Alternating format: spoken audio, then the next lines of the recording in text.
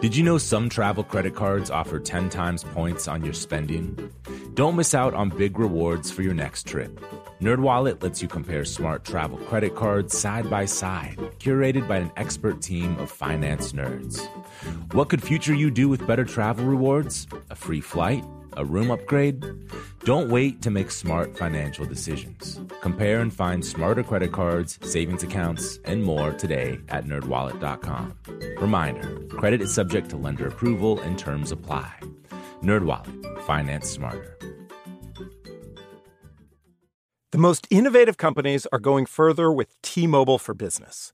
The PGA of America is helping lower scores and elevate fan experiences with AI coaching tools and 5G connected cameras. AAA is getting more drivers back on the road fast with location telematics. And the Las Vegas Grand Prix is powering race day operations with 5G connectivity, giving fans an experience at the speed they deserve. This is accelerating innovation with T-Mobile for Business. Take your business further at T-Mobile.com/now. Willie Nelson, Waylon Jennings, Chris Christopherson. Before they were legends of outlaw country, they were lost souls looking for their sound. Don't miss Mandy Moore and the new scripted Audible original, The Boar's Nest, Sue Brewer and the Birth of Outlaw Country Music. Discover the true untold story of the extraordinary woman behind the outlaw country music movement and its biggest stars.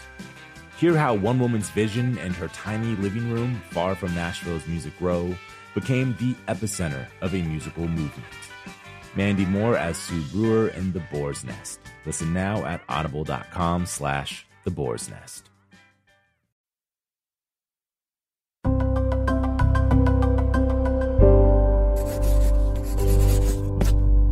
Pushkin. James Blake has managed to distill his music down to pure emotion. His voice is transcendent, defying genre and gender and the best of the R&B tradition. Contrasted with the unsettled, off-kilter nature of his collage-style production, his sound is deeply stirring. In a word, James Blake's music is sublime. After releasing his self-titled debut album in 2011, the British-born James Blake went on to win Grammys and England's top music honor, the Mercury Prize. He's also produced and collaborated with a ton of musicians, including Jay-Z, Beyoncé, Billie Eilish, and Travis Scott. James flew from England to work with Rick Rubin at Shangri-La in Malibu in 2016. They worked together on his third album, The Color in Anything. And as you'll hear in this conversation with Rick today, James Blake had a life-changing experience while working and living at Shangri-La with Jamila Jamil, who at the time was his new girlfriend. James also recalls an embarrassing experience that left him making music in secret for years, and tells Rick that recording his new EP of covers solidified his love of perfect pop songs. This is Broken Record, liner notes for the digital age. I'm Justin Richmond.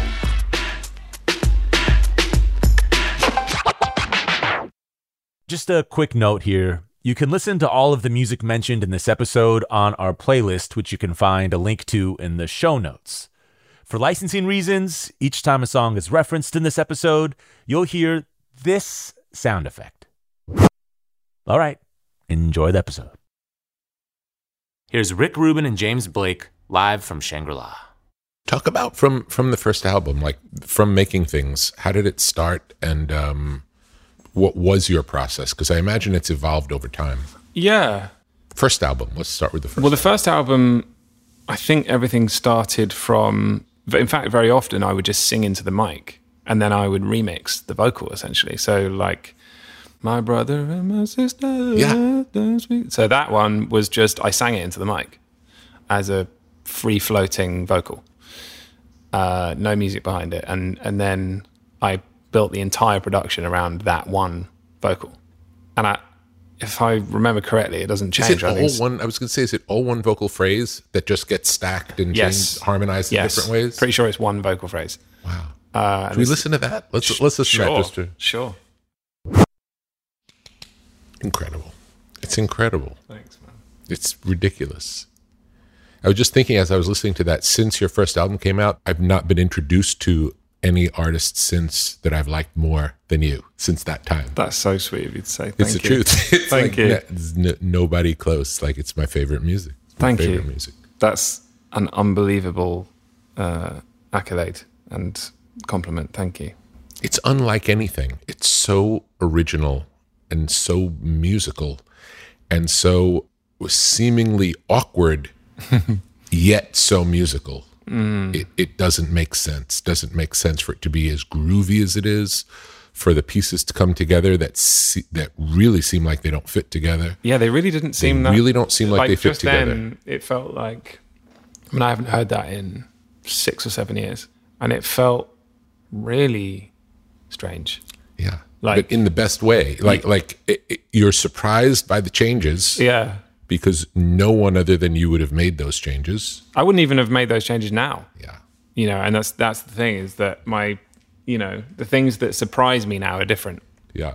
So obviously the sound of my music's changed, but I know I could never go back and do the same thing. Yes. But once you've kind of bottled something, there's no need to do it again. But I when I listen to it, I'm like, it makes me think of what I was and who I was then. It's almost like I took that vocal and I flew it to like 50 different countries and put a different backdrop on it. Yes.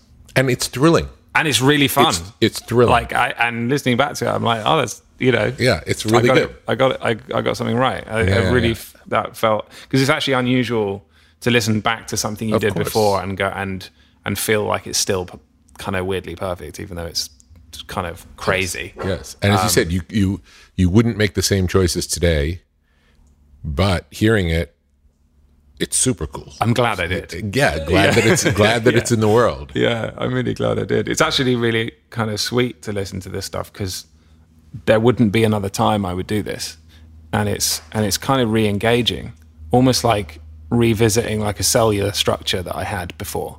Yes. So tell me about how did you make that? What do you remember about it? And what do you remember about yourself then? I would have been in my university housing. And what school did you go to? It was Goldsmiths College. And I was incredibly, I would say, reclusive. I would say I was very angry, I think, and very lonely. And I wasn't in a relationship. I'd never been in one. I was super sort of, there was no reason for me really to go out anywhere.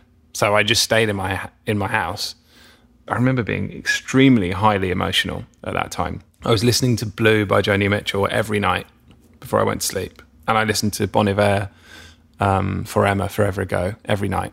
And I would just sleep to that music. And then I'd wake up and I'd feel creative and I'd just make things. I'd make music well into the night.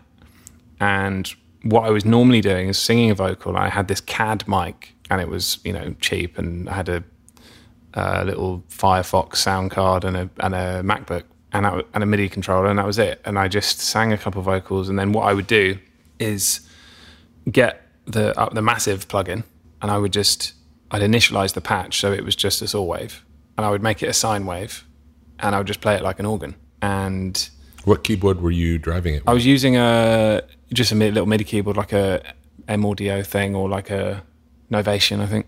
And so it was literally something that any student would have.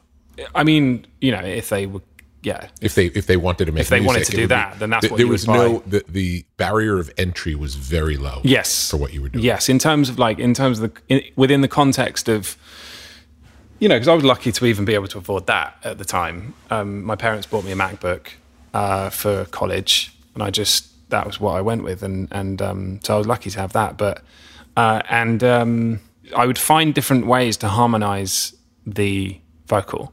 So what ended up becoming sort of my trademark, or even my biggest tool, was what I ended up kind of developing out of necessity, which was to take a melody and to, almost in a sort of Bach or, kind of in a classical type sense, is just take a melody and reharmonize until I find the thing that feels good. By that point, I'd been playing piano since I was 6 years old, so this came naturally to me to but it was more about placing an emotion within the vocal with a chord. So each emotional moment had its own chord, So you didn't learn that though. You learned that yourself. Yeah, I figured it out over time. I figured it out over time. Yeah, I sort of it was my way of creating something new out of something that felt mundane, because ultimately, like a vocal unaccompanied, if it's not a great melody, and I wasn't an inspired melody writer, so I just kind of tried to make, because I know people who have the gift of just being melodically supreme, and when people can do that, that's fantastic, but I wasn't able to do that. So what I did was try and find it in other ways by harmonizing it differently so that it seemed like an incredible melody to me. Yes. I think I'm going to request that could we ask for a little keyboard to be sent down, just so that as you're talking, you could demonstrate what you're saying? Yeah. That'd be really helpful. One thing I realized pretty early on was a melody that, the more I listened to it, the less special it became to me. But if I reharmonized it, then it was exciting again. So to reharmonize a melody, and also to work within, a lot of the chord clusters would happen because I was working with usually quite a small MIDI controller. So I wasn't working with the whole range. So actually, how to get the most out of, 2 octaves was important too. There's multiple parts in that I never learned to share, but none of them are all like that like hands stretched. It's all, like just within this range, and then I'd place that part, and then you'd have another part that was a bass and another part that's at the top. Which would all be the same keyboard, just change. You just change. A lot your of the time, position. I'm just octave down, and so. But it was a bit big. I think it was a 3 octave. But if I was feeling particularly uninspired, and there was just, there's so many ways of arriving and leaving, and so that very boring melody. Would you work on them in specific order for a song, or would you record doing a lot of that and then chop it up? I'd record a lot of that and then I'd sample myself, basically. And that's what happened with, as soon as you hear it, you're like, that. And I remember you being like, that. So that's where we went. It's amazing. It's just amazing to see you do that. And I'm glad that you've come to recognize that what you do is not what other people do, so that you can continue to do it. I feel like the more you try to do what anyone else does, the less interesting it's going to be. I've been there, man. I've been there. I've for the years after The Colour in Anything, I was trying to chase the genius of other people, people I've worked with, people who've influenced me, people who have seemed to be, just based on my own down opinion on myself, were just so much high, at a higher level of something that I couldn't do or whatever.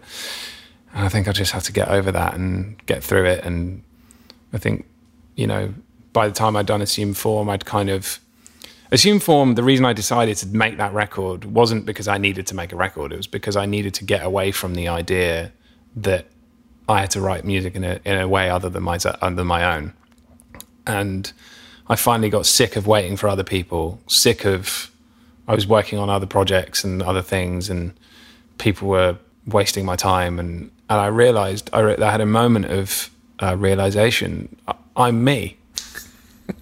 I can do whatever the fuck I want. Yes. Why am I waiting? Yes. Why am I idolizing other people? I can already do a thing, do the thing that I love. Why torture myself like that? And because, working with other artists is amazing, but I think it at a formative time in my career, put too much weight on what some other people thought, and too much kind of involvement in them. And I don't know what I expected from them.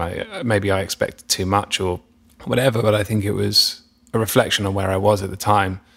But it ended up throwing me really severely off course musically. And I feel like I'm finding Assume Form and where I'm at now has been me finding my feet and kind of going, fuck everyone else. I'm sure about this. Yeah. And I'm sure of myself, and I'm comfortable in my skin, musically, and the amount of voices that are going on in the back of my head when I'm making music now, I could have not been able to count them before. I mean, it was intense, and it ruined my process for a while. But now it feels relatively quiet in there, and I think it's a big part of why I made this before EP, because I wasn't thinking about, am I going to be judged if I sing over dance music, or, you know, if I combine those two worlds, and I'm not going to be, you know, in my thinking, part of it was, well, there could be some people who think this is a bastardization of dance music, or it's a bastardization of songwriting, or it's you know, are the song structures perfect? Like, I don't know. The point is, songs like I Keep Calling on this EP are kind of like the modern, in a way, that's my modern dance music Neverland Share. It's a weird structure, but it hits it hits a part of me, and it seems somehow solid, even though it seems like it's just about being held together.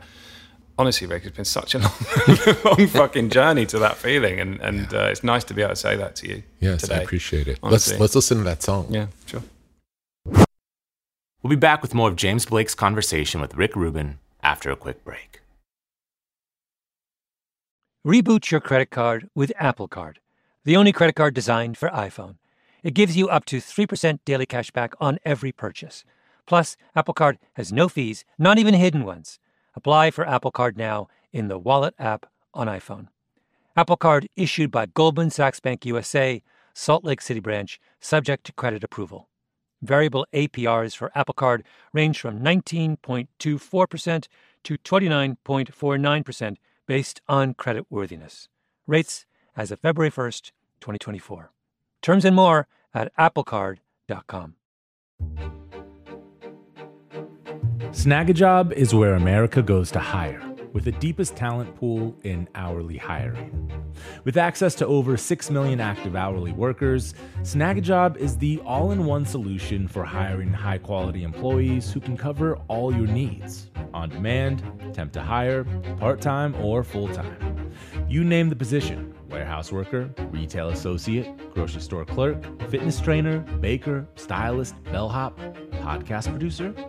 Yeah, Snagajob's got a worker for that. With their easy-to-use platform, you're able to seamlessly post and fill available positions quickly with a dedicated customer support team to provide all the help you need along the way. Kind of nice knowing you have a talent pool like that in your own backyard, right? Snagajob is the partner you need to keep your business running smoothly. Visit snagajob.com or text SNAG to 242-424 to talk to an expert. Snagajob.com, where America goes to hire. Hello, Malcolm Gladwell here from Revisionist History. If you've watched a professional tennis match recently, you'll know that fans have this amazing new tool at their disposal. It was created by the consulting company Infosys and the Association of Tennis Professionals. It's an immersive 3D viewing experience for tennis fans, which allows them to watch matches from new angles, get real-time statistics, and better understand the inner workings of the game and its athletes. Basically, a completely new, data-driven way to appreciate a tennis match. It's been a huge hit, and I'm proud to say that the Infosys Tennis platform earned first place in the customer experience category at the Unconventional Awards from T-Mobile for Business, an event held at Mobile World Congress in Las Vegas that celebrates customers who've boldly innovated for the sake of meaningful change. And I think it's important to point out that innovation like this doesn't just require a great idea and exploit some great underlying technology. It takes courage. Because tennis is a game with a long history and some pretty powerful traditions. I mean, you can only wear white at Wimbledon. Still, it's the 21st century. And here was an idea that said we can dramatically change the way a fan watches a match. We can feed them data. We can allow them to see things they could never see before with the naked eye, or even conventional camera angles. If you want to turn a world upside down, you have to have a pretty strong backbone. That's a lot of what the T-Mobile for Business Unconventional Awards are all about. Finding people and companies who show that kind of boldness. I encourage you to enter. It's a fantastic event and a great way to be recognized for your brave, outside-the-box thinking in front of the industry's most influential leaders. And an even better way to say, I told you so. You can enter by July 31st at T-Mobile.com/unconventional awards. That's T-Mobile.com/unconventional awards. See you there.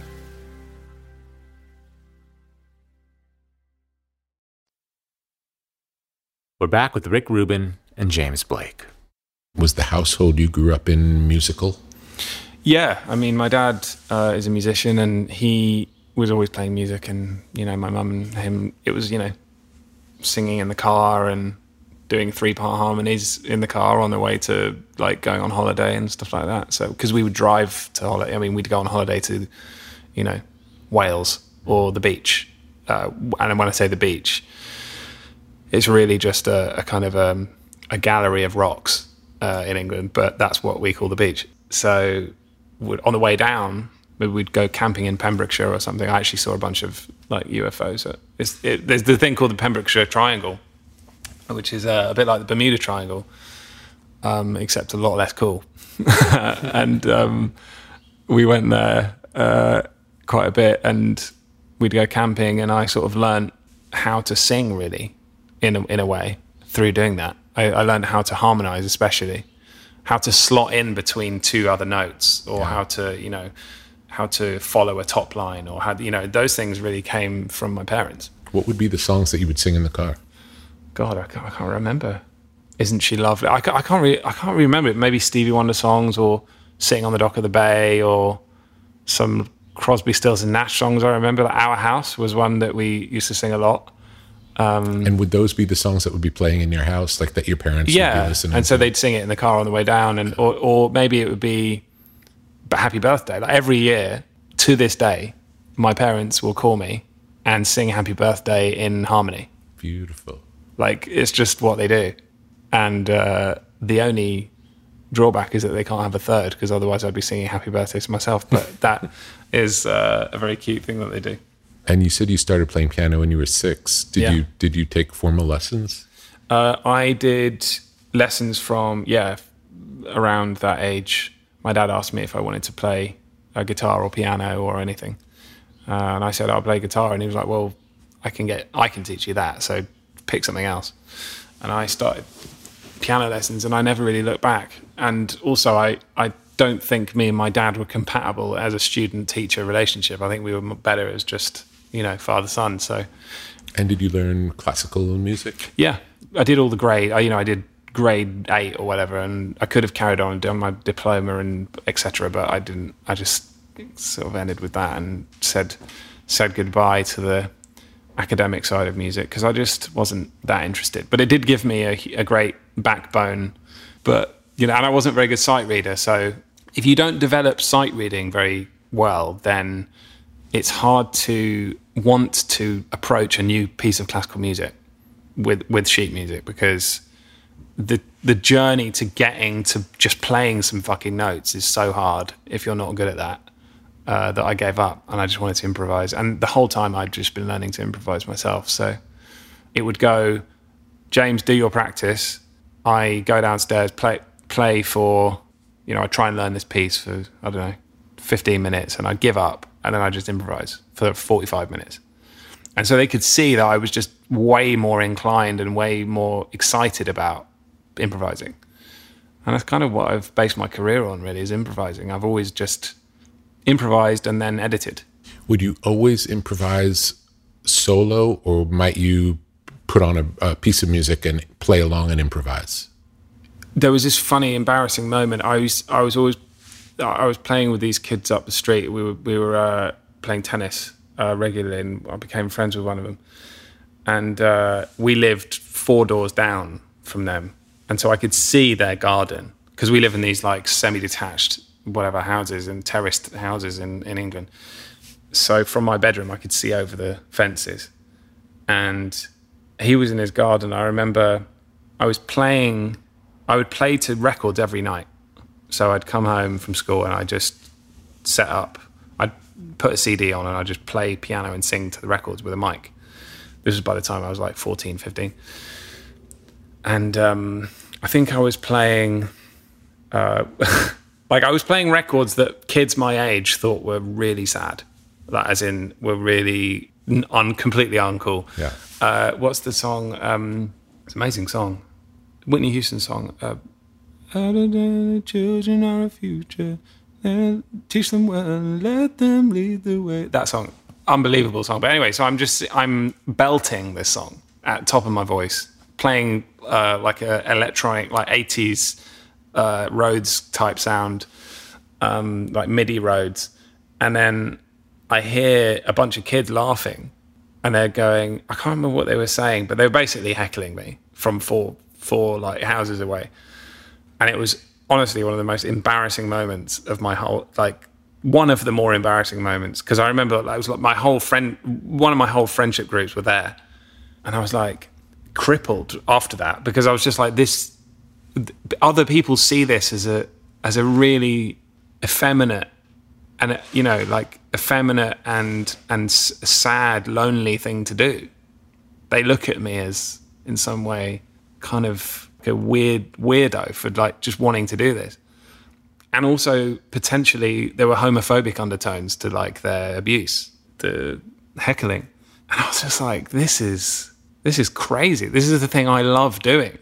How can I be, firstly, a man and also like them? That doesn't make sense. Like I can't be myself and like them. So I must be different. And this, I need to keep away from other people. I need to make sure that no one sees me or hears me doing this. So it was kind of funny in a way. Like when I look back on it, it's kind of a funny story, but then at the same time, at the time, it didn't feel funny. It felt like really shameful. Yeah. Because at the time, like I said, there was so much toxic masculinity. It was all about like being sporty and being, and I was just this kind of kid who wanted to sing to Whitney Houston songs in my bedroom. And like Mariah Carey, I was like obsessed with Music Box. All these singers who were super expressive, and there's me, with the, super like Ross Geller, like with my little keyboard and my mic and like trying to, and so I just, I think it started off, that weird moment, weirdly, probably stopped me from wanting to show my musical ability to anyone. Mm-hmm. And so I didn't really play. I remember being, I'd go into practice rooms and I'd not let anyone come and hear me.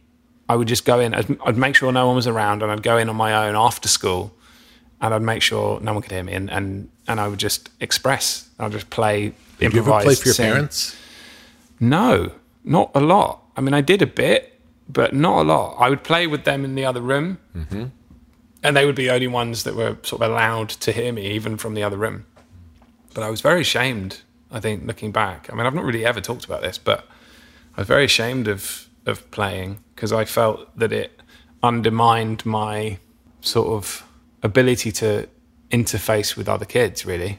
Weird to think that it should be something I would have felt ashamed of, when I would imagine you'd have thought that it would have been something that people thought was cool, right? Singing and playing. I don't know. I would think that, but that's just not how people reacted. Kids are weird, though. Yeah, I mean, anything that makes you different is... any excuse to be honest, they probably thought I was just annoying, which I was. And the way of actually articulating that was, you're sad for playing these songs. But actually, yeah, I think it was a while. And so maybe that even followed me into not feeling fully confident to put my voice on my music. I don't know. I mean, there's lots of embarrassing moments like that would have led to that. So it wasn't just that. But if you have a turbulent childhood, you can really spend at least up into your 30s to unpack what happened and why you feel shame around certain things, and why and it was definitely this whole, these 4 albums have been me unpacking everything in real time and showing my workings, really. Do you remember the first time you sang in front of people on purpose? Yeah, I was terrified, but I remember that this girl really liked it and told her friend that she fancied me. How old were you at the time? I was about 14. Yeah. that was the first time I thought, this is okay now. Yeah. This is cool. When did you know that you were going to do this for your life? Like this was going to be the focus of your life? I think I always thought it would be pretty Really? much from, I didn't ever think I would get a different job. I mean, even when you were ashamed of it and doing it in your room Yeah. by yourself, Yeah. you felt like this is what I'm going to do. yeah, because I thought, well, they're not ashamed. All these artists are making all this music, so someone's not ashamed of it. Yes. I'm ashamed of it. Yes. And as soon as I'm out of this fucking shithole Yes. that I was born in, Yes. and that all these people are judging me in, Yes. I'm fucking out of here, and I'm going to show everyone that this isn't shameful, and Yes. that this is worthwhile, and that I was actually pretty good at it. And so, fuck you all. You know, I'm going to go into this room here where no one is and work on that silently until I get the opportunity to get out of it. Amazing. Beautiful story. Thanks. I definitely spent too long though, because you know, after you want to prove yourself, it's like that feeling doesn't go away naturally. So long after you need to prove yourself, you're still trying to prove yourself. Yeah. And I think that's what you're chipping at. That's the thing I've been chipping away at, is that need to prove that I can do something. I mean, I've proven that, you know, I don't need to anymore. While you don't need to do that anymore, if it's driving you making great music, Yeah. it's worth the price. Yeah, in a way, yeah. I've debated that with myself over the years of you know, where was the music worth the pain? And there have been times when I've said no, and I would have taken it all back. Wow. Fully. Yeah, because I think, you know, until you develop who you are outside of music, and you develop your sort of raison d'etre outside of it, then it can feel that when it's taken away, it removes your purpose as a human being. So therefore, you might as well not be here. And that's where I got to during the Colour in Anything. Almost, you know, before I came here, that's where I was, because I thought, well, if I can't do this, then what can I do? Yeah. What's the point in me being here? There's no point. Which is obviously a very unhealthy thought, but it was because I hadn't worked on any of my relationships or my friendships or myself. I'd only worked on music at that point. So it was like, well, if this thing isn't working and I've got a block on this, then I'm fucked. And I was fucked. And so from the point of being fucked, it was a long road to unfucking myself, as Russell Brand would put it. How do you describe the difference from the first album to the second album? From the first to the second, well, the second had more pressure on it by quite a long stretch, and I don't shy away from pressure. But the song, The first time you had to deal with it, though, really, that was the first. so I kind of didn't really understand it in a way. I didn't really feel afraid, because I was like, well, this has never happened to me before, so this is all brand new anyway. So I might as well just react to what's happening. I wasn't consumed yet with what people thought of me, because I was doing well, and I thought, well, I'll just continue doing that, right? And people will like it again. So I did, but you know, the song for that record, i.e. Retrograde, didn't really come to me until probably the second from last thing I wrote in a 3-year period. It actually was touch and go, really, because if that song hadn't been on the record, I don't think people would have bought it. You know, it was by far and away the standout song in terms of people's. I think people bought it because they liked the first album. Yes. But then Retrograde was the one that they talked about. Right, and had that not been on there, I think it would have been harder to convince people that I'd evolved and that I was getting better at my craft, you know, because I think the rest of it is it's more put together than the first one, but it's like, I think some of that album is caught in a middle ground between complete collage and song. So, you know, it needed that song with a real backbone. Even though it's not a conventional structure, it needed that song with a real backbone to pop out and grab people. So, but yeah, I think, you know, by that time I'd been in my first relationship, as well, which changed things, and I had more to write about. I wasn't just writing about being a lonely virgin anymore. And, you know, there was some level of accountability from that as well, you know, like just starting to realize that I actually affect other people and they affect me. Yeah, I would say even the songs rooted in collage are, I think it's such a big part of what you do that a good collage from you is every bit as compelling as someone else's good song. Oh, that's nice to hear. Yeah, I think it's really, I think that's your mastery is of that. Well, I'd say I got into the habit of thinking of it as weaker. And so it's nice to hear you say that. I think it might be your superpower. Well, I think it's the superpower I didn't want. Yeah. I think it's, you know, it's. I think that's if it is that. I think that's the case for a lot of people. I think we're They get the assigned superpower. Yeah. It's like, give me invisibility. Like I don't want the ability to make a collage. But I'd say 2 years ago, if I could have chosen, I would have taken strong pop songwriting as a power over what I have. Yes. And I'm so glad you didn't get that choice. yeah, me too. And actually now I'd say I'm happy with what I have. Great. You know, I'd say that I'm excited to see what that yields in the future, because I think it's nice to think that you can do something after all these years to look at what you do and go, oh no, it's naturally evolved over all this time. And if I hadn't have been me, then it would have never got off the ground. Maybe none of it would have got off the ground. And it's like finding money down the back of the sofa. It's like, you know, oh, still got that.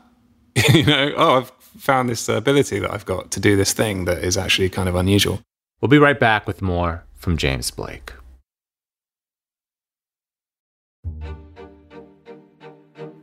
Snagajob is where America goes to hire, with the deepest talent pool in hourly hiring. With access to over 6 million active hourly workers, Snagajob is the all-in-one solution for hiring high-quality employees who can cover all your needs: on demand, temp to hire, part-time, or full-time. You name the position: warehouse worker, retail associate, grocery store clerk, fitness trainer, baker, stylist, bellhop, podcast producer. Yeah, Snagajob's got a worker for that. With their easy-to-use platform, you're able to seamlessly post and fill available positions quickly with a dedicated customer support team to provide all the help you need along the way. Kind of nice knowing you have a talent pool like that in your own backyard, right? Snagajob is the partner you need to keep your business running smoothly. Visit snagajob.com or text SNAG to 242-424 to talk to an expert. Snagajob.com, where America goes to hire. Hello. This is Malcolm Gladwell from Revisionist History. Let me tell you an unconventional story about a healthcare group that wanted to improve their efficiency. Boston Children's Hospital. They were already a leading pediatric facility. Their patient outcomes, workflows, and delivery of care were already great. But they wondered, how can we make it better? So the hospital got to work.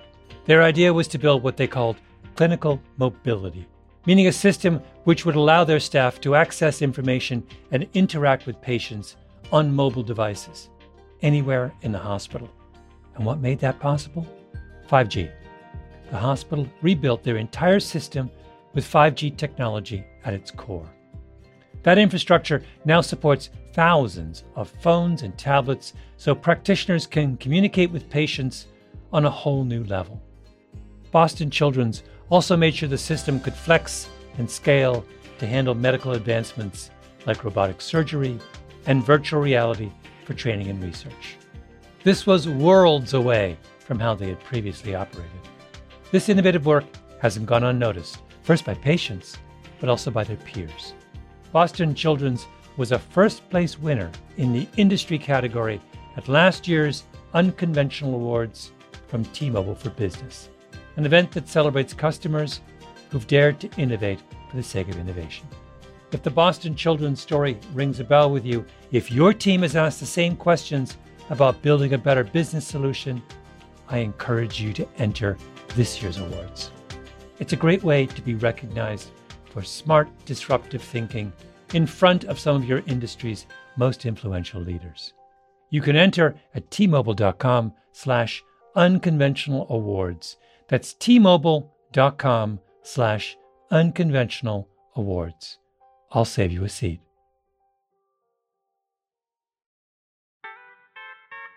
Willie Nelson, Waylon Jennings, Chris Christopherson. How did the biggest names in outlaw country start a musical revolution?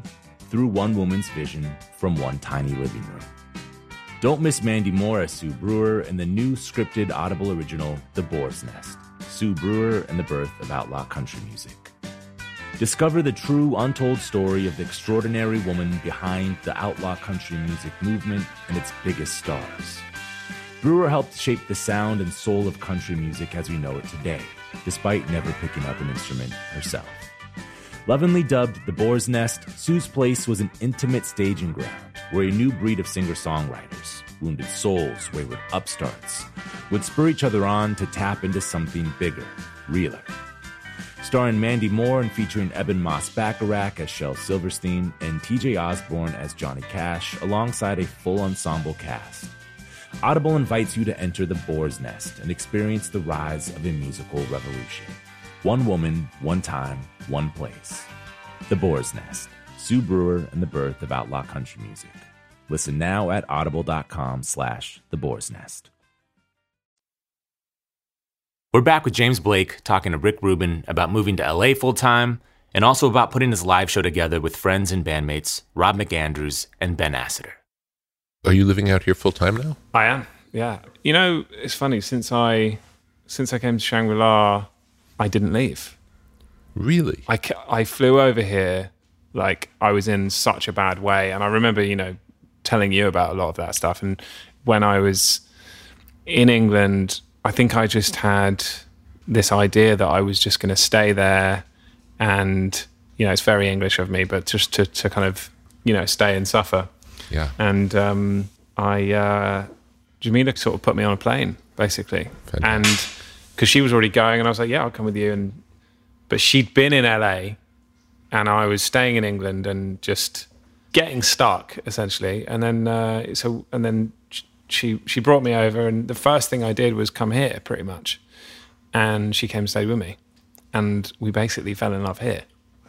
So that moment, those like 4 months were like, for us, kind of like a summer holiday thing, and it was up and down, but ultimately we may not have had that time again, because after I left Shangri-La, she ended up getting really busy and I got really busy, and so it was really formative being here.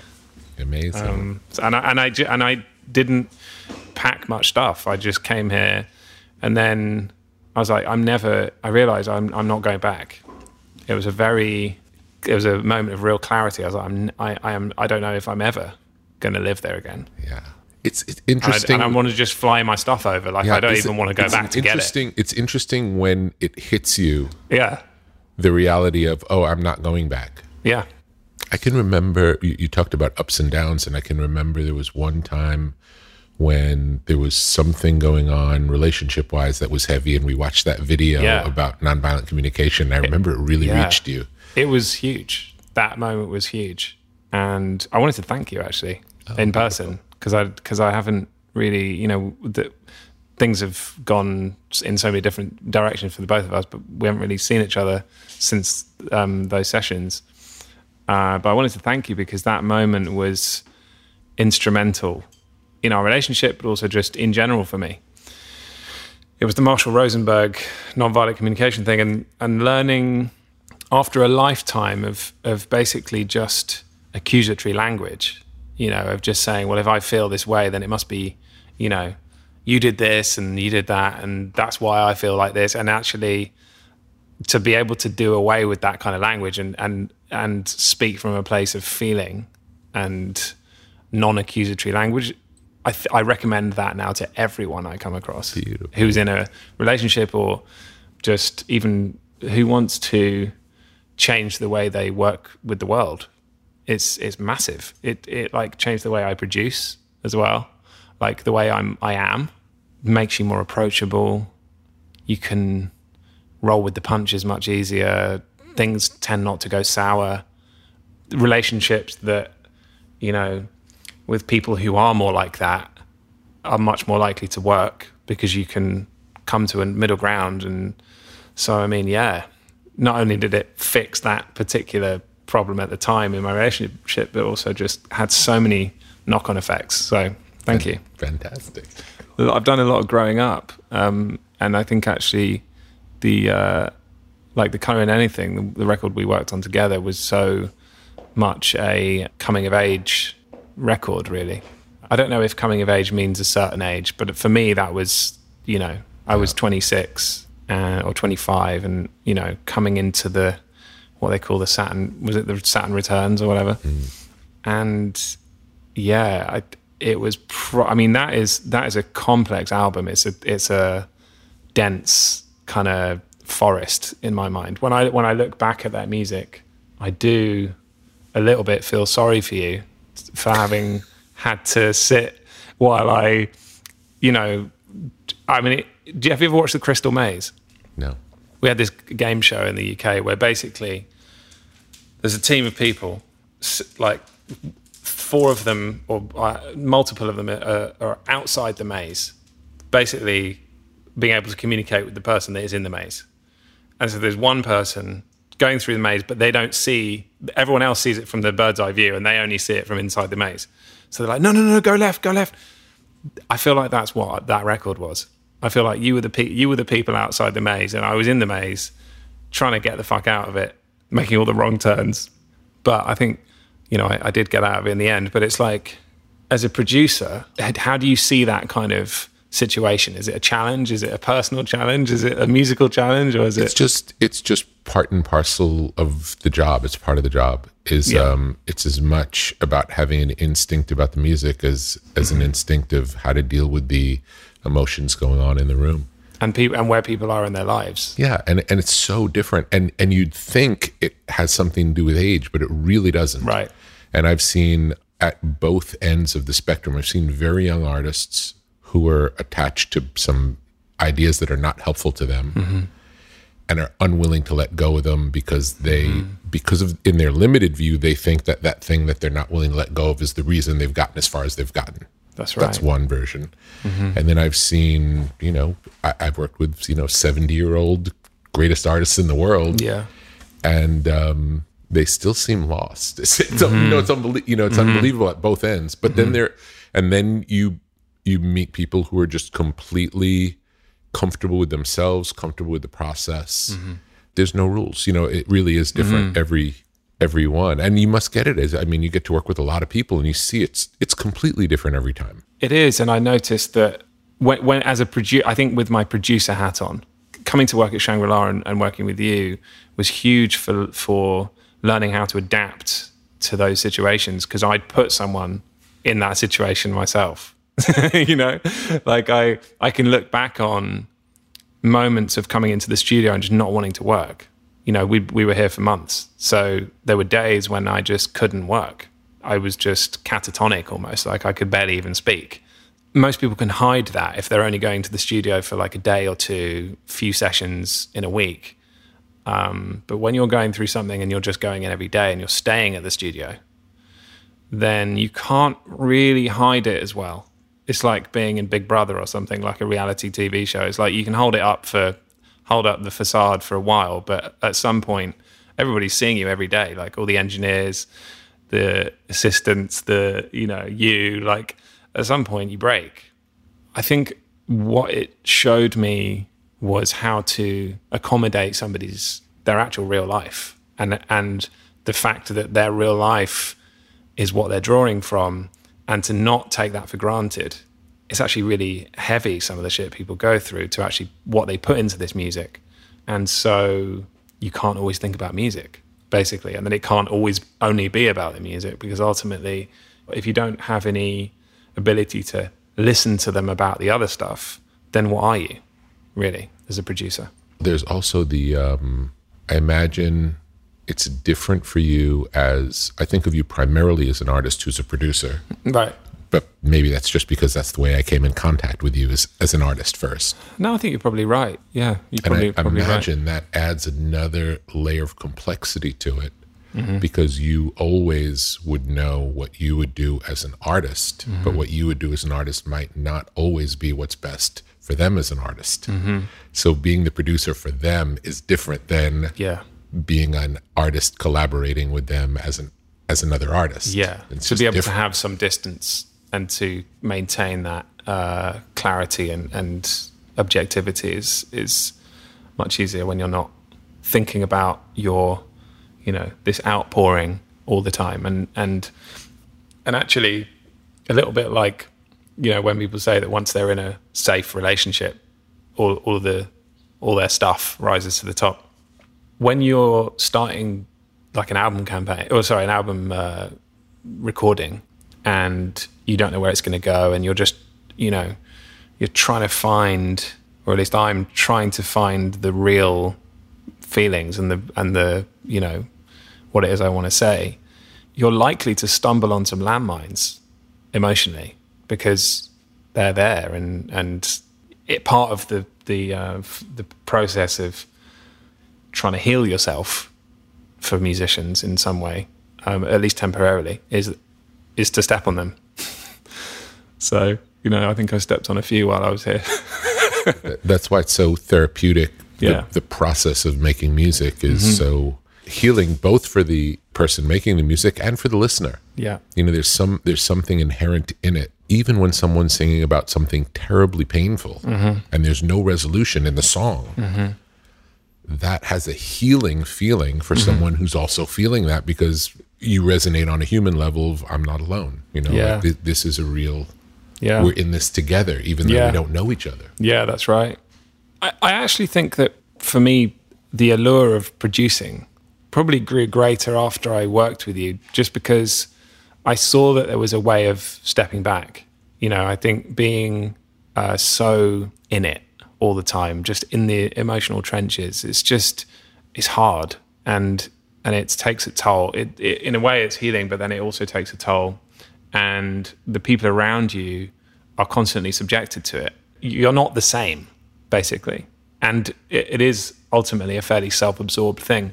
So I think my fear, as someone who got into music, I was touring by the time I was 21, and like I was starting to DJ, starting to play live, and everything became about me. And I'm the solo artist, I'm the front man, I'm the the person who does the interviews, I'm what people are trying to get answers out of.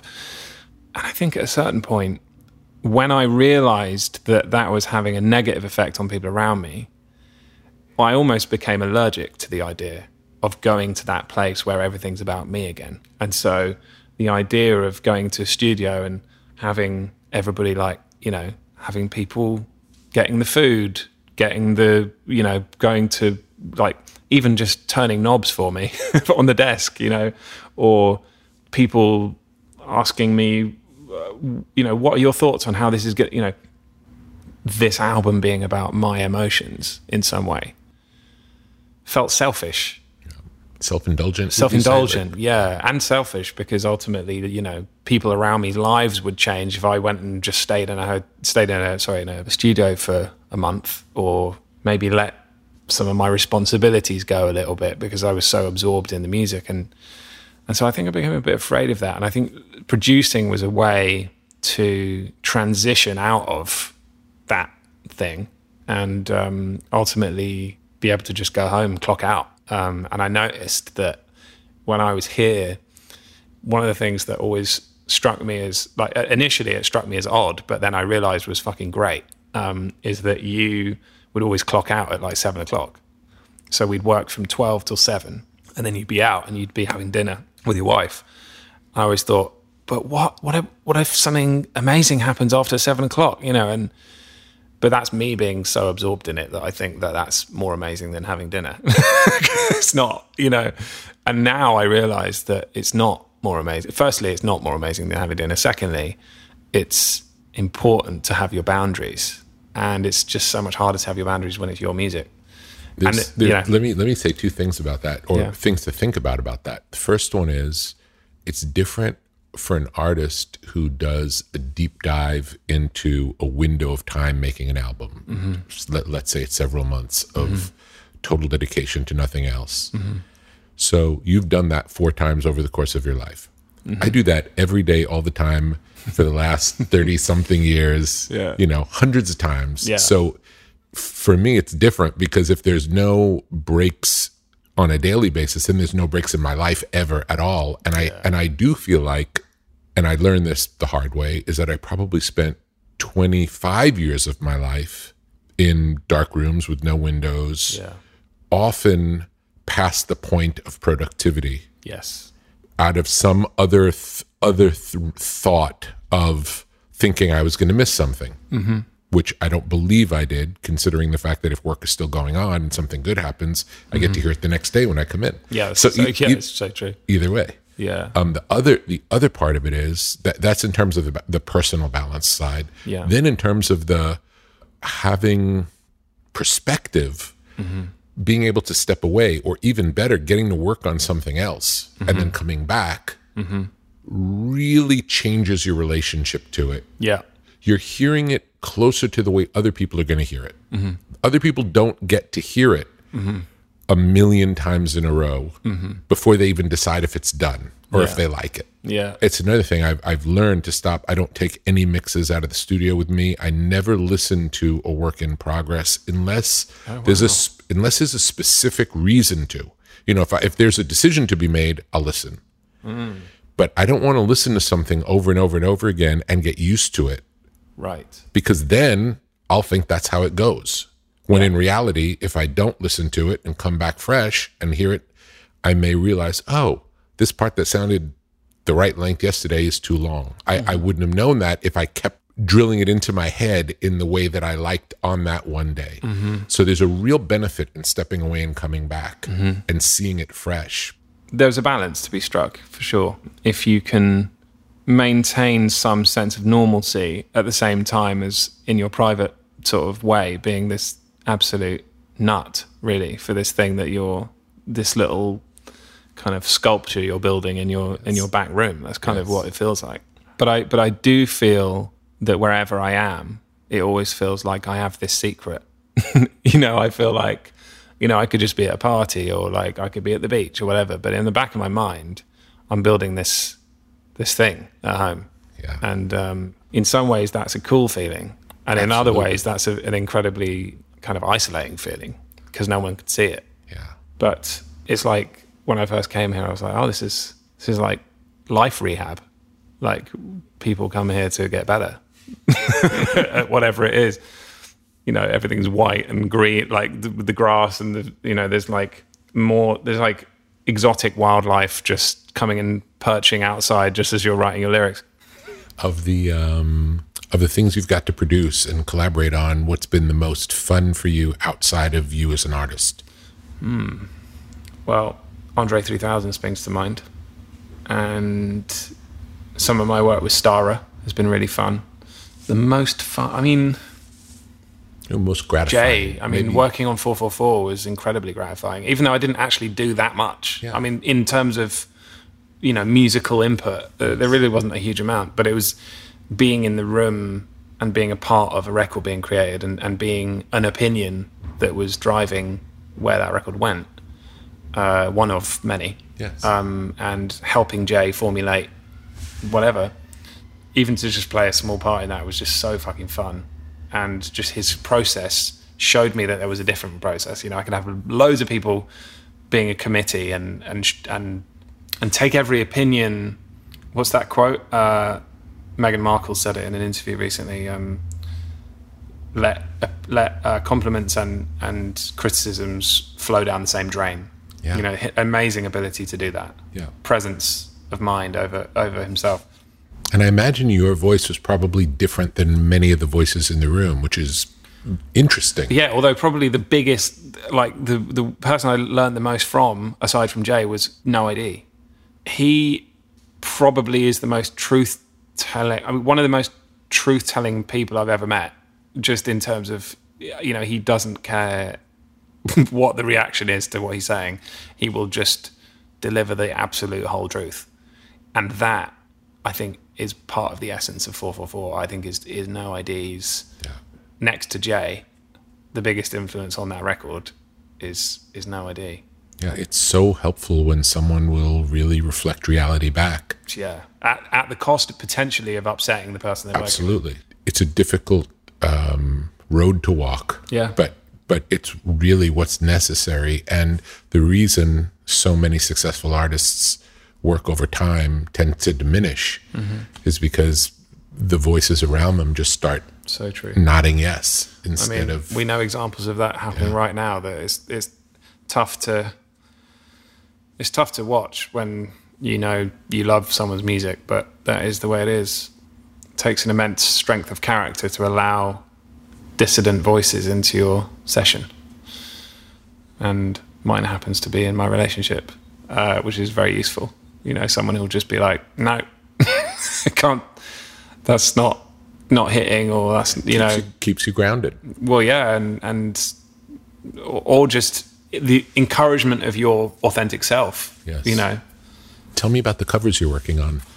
Well, I've done this Dancefloor EP, and the next thing is that I'm going to be releasing kind of studio versions of some of the covers I released over the year. When I say released, I mean I just played them on a whim on IG Live streams, and then they became. And then I look back and go, oh no, that actually, I made slightly made that on my own. So I'm going to put that on this EP. Nice. It started as just an opportunity to play music live.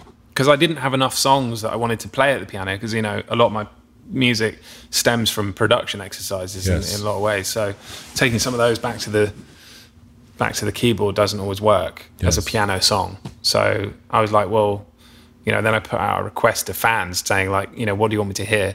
So what do you want me to cover? And got overwhelmed with responses, read through literally all of them, and it was thousands.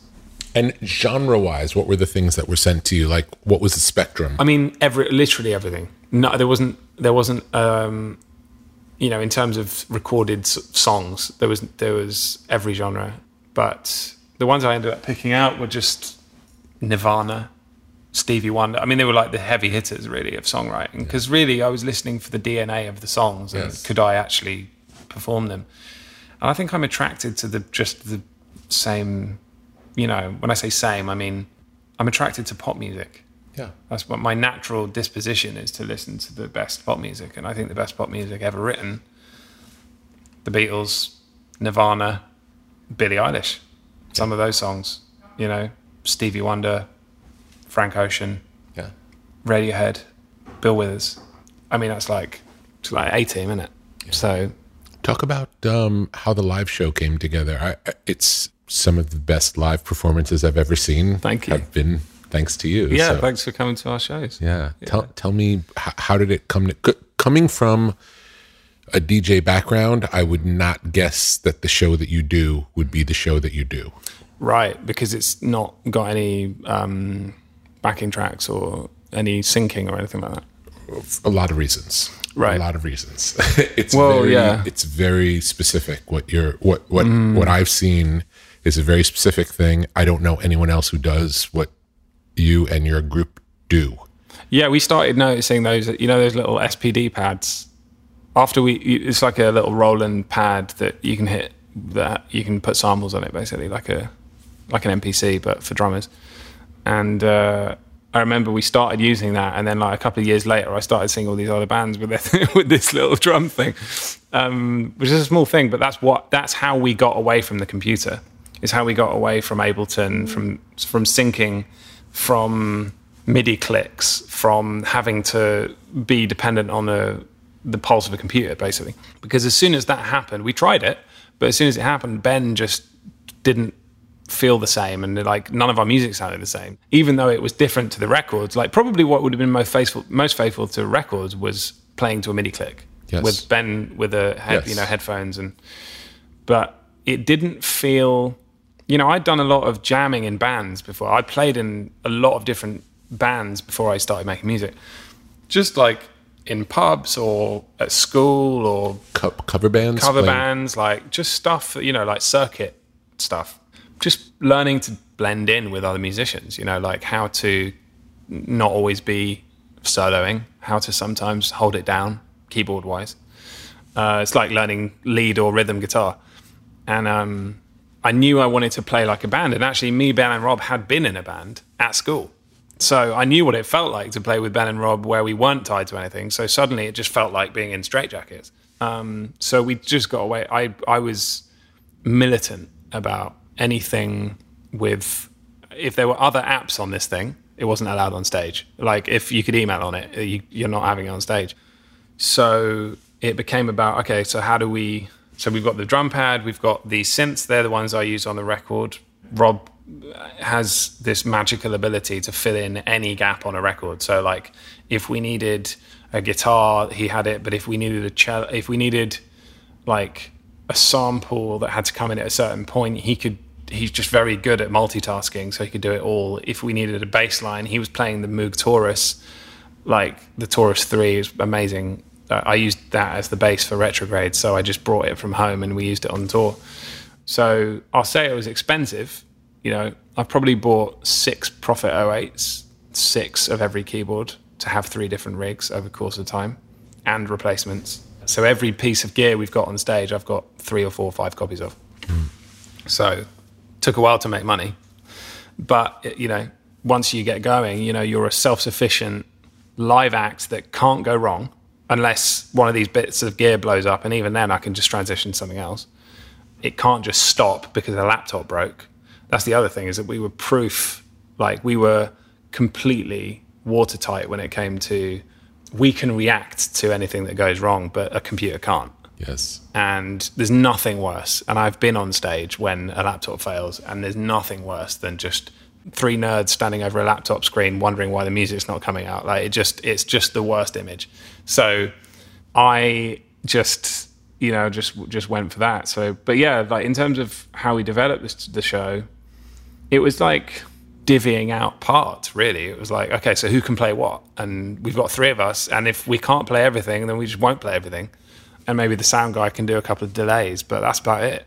So we kind of treated it like a dub band in a way. Like, you've got sort of, our sound guy had to be Scientist or King Tubby, and we were the band. Yeah. Having seen you live and so loving the albums, once I saw you live, it sounded like the albums were the demos for the live show. That's what it sounds like. And I remember you saying, why don't you just record the next album live? Because it takes on this whole other thing that's incredible when it's played live. Just like the added human element.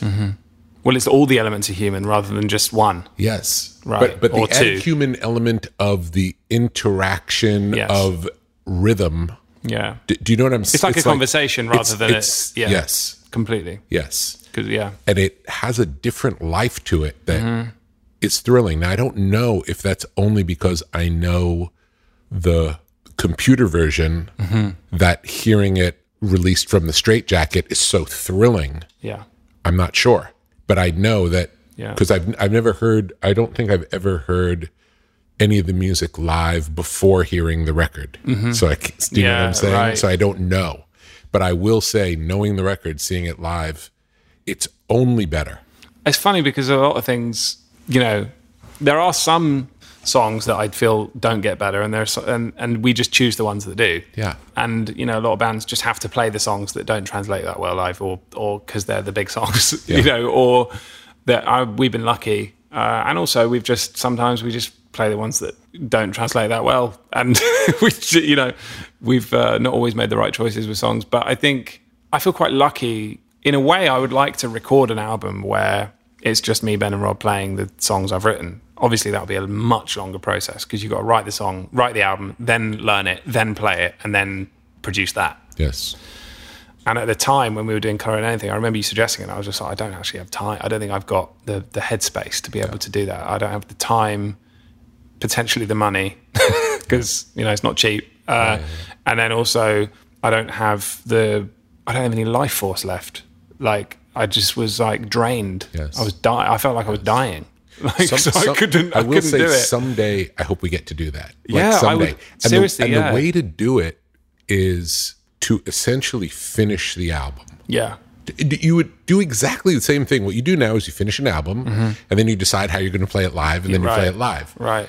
The only difference will be when the record comes out. Exactly. But the process will be exactly the same. Everything will be exactly the same. And to have that presence of mind to be like, that's going to be the way it goes, then yes. But I think at a time when you're becoming attached to all these demos, all these songs, and the way they're produced and the way they sound and the way they hit, and it's like, I was just becoming so attached to the production of these things that I couldn't allow. But then the other thing is that I quite enjoyed the fresh lease of life it gets when it becomes a live adaptation. Absolutely. I quite enjoyed having this thing at home that sounds like that, and then being able to take this very organic thing on the road and it feeling different and it being a surprise to people rather than it just sounding note for note the same thing as they've just heard at home. Do you ever learn anything about the songs when you play them live? Does your relationship to the music change? And I sing them differently, and actually I sing the melodies slightly differently live, but it's funny how we adapt. Like sometimes it'll even be an improvisation one night that you get used to, and then you just start doing it that way, and then you just think that's how it goes. Yeah, it's like a lie that I started to believe, and that's great. That's kind of fine as well, because ultimately, sometimes when you hear a musician sing a song like a Tom York or whatever, and you're like, I know this record inside out. So when he sings it, it's gonna have to chime in with the exact thing that I've got in my mind. And when they sing it differently, could be just because they've almost Chinese whispered themselves over the course of 2 tours, and now it sounds like this. And it's nice to see the iterations of these songs over the years and how musicians re-identify with the songs. And it's like Joni Mitchell, she actually came to see us at the Troubadour, which I probably told you about before, but it was an unbelievable moment. And I remember her telling me that when she originally wrote Case of You, she didn't know how to tell the story, even though she had told the story in the lyrics and on the record. But she told me that as she got older, she became a better storyteller in her delivery, and she now knew the correct emotion behind the things she'd written, almost like it was disembodied of that in its first incarnation. But as she got older, it was imbued with real depth and just emotion. And I think that's happened in some ways to some of the songs I've written, where I've realized their meaning way after I wrote them. Maybe because when you're writing them, it's coming more from the subconscious. So it's almost like a dream that you can reflect on later. Like the time you wake up from a dream, it just seems like surreal. But if you look back years later, it's like, oh, that meant, I know exactly what that meant. Exactly, yeah, there's that. And also I think maybe that it's an intellectualization in the moment. Unless you were just freestyling lyrics straight from the subconscious, it would be difficult to not premeditate these lyrics. I mean, they are by definition premeditated. So, there's a sense that you've intellectualized what you feel, and therefore there is a natural disembodiment from the feeling to the lyric in your explanation of it. It may not always be perfect, and that is our job in a way, is to articulate. But then later on, once you know the lyrics, they're in you and you'll never forget them, they're muscle memory, then the feeling can come through them much easier. Yeah. So the first time I ever sing songs, I'm not very good at singing them. They don't come out feeling integral or authentic. It's when I've sung them for a couple of years or even 10 years, that's when you're like, oh, he's now a conduit. Those lyrics are a conduit for what's going on. Beautiful. Thank you so much for doing this. Yeah, I mean, it's been absolutely my pleasure. I honestly, seeing you again and actually in the place where we recorded Colour in Anything, I have been having almost honestly, it's so pivotal for me to come back here again and where my relationship started, where my album was made, where I went through all those changes, and in front of you and with in some ways with your guidance and with what's happened since. It's so big for me to come back here, and it feels so good. And I think it's almost felt like therapy. It's just unlocked a couple of little like, oh yeah, and then that, and then and then I've been talking a lot, but it's because I've been almost piecing together memories and going, oh, this is really important. Beautiful. You know, I'm so happy to be on the journey with you. thanks for having me on. Yeah. Thanks to James Blake for sharing so much of his journey and creative process with Rick. You can hear all of our favorite James Blake songs on a playlist at brokenrecordpodcast.com, along with the original songs that he covered on his new EP. And be sure to subscribe to our YouTube channel at youtube.com/brokenrecordpodcast, where you can find extended cuts of our new and old episodes. Broken Record is produced with help from Leah Rose, Jason Gambrell, Martin Gonzalez, Eric Sandler, and is executive produced by Mia Lobel. Broken Record is a production of Pushkin Industries, and if you like Broken Record, please remember to share, rate, and review our show on your podcast app. Our theme music's by Kenny Beats. I'm Justin Richmond. Peace.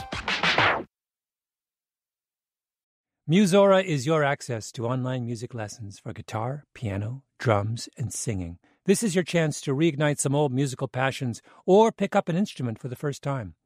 Connect with more than 100 of the world's best teachers and musicians. You'll get 7 days totally free to try it out, and then it's just $30 a month, less than a single private lesson.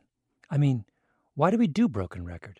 Not just because we love hearing from great musicians. We do it because we think that there is something beautiful about the appreciation of music.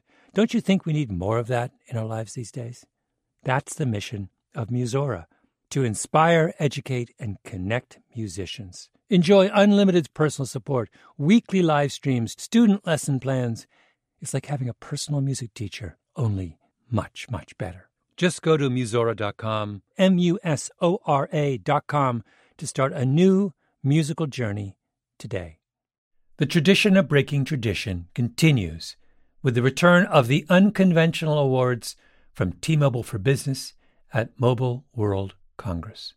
This is an event that celebrates innovators whose bold actions took their industries to new places. If that sounds like you and you're a T-Mobile for Business customer, enter today. If you win, you'll be publicly honored amongst some of the most influential leaders in industry. And me, I'll be there too. Enter now at T-Mobile.com/unconventional awards. See you there. Are you still searching for your perfect place to call home? Well, now is the time to buy at Fisher Homes. If you're looking to move in before the end of 2024, May could be your last opportunity to start building your dream home and close before the year's end. If you're hoping to move in even sooner, Fisher Homes also has homes that are move-in ready and waiting for you, where you can start enjoying the benefits of homeownership even faster. Schedule your personal tour with a new home advisor today at FisherHomes.com and make this spring the season you find your perfect home sweet home.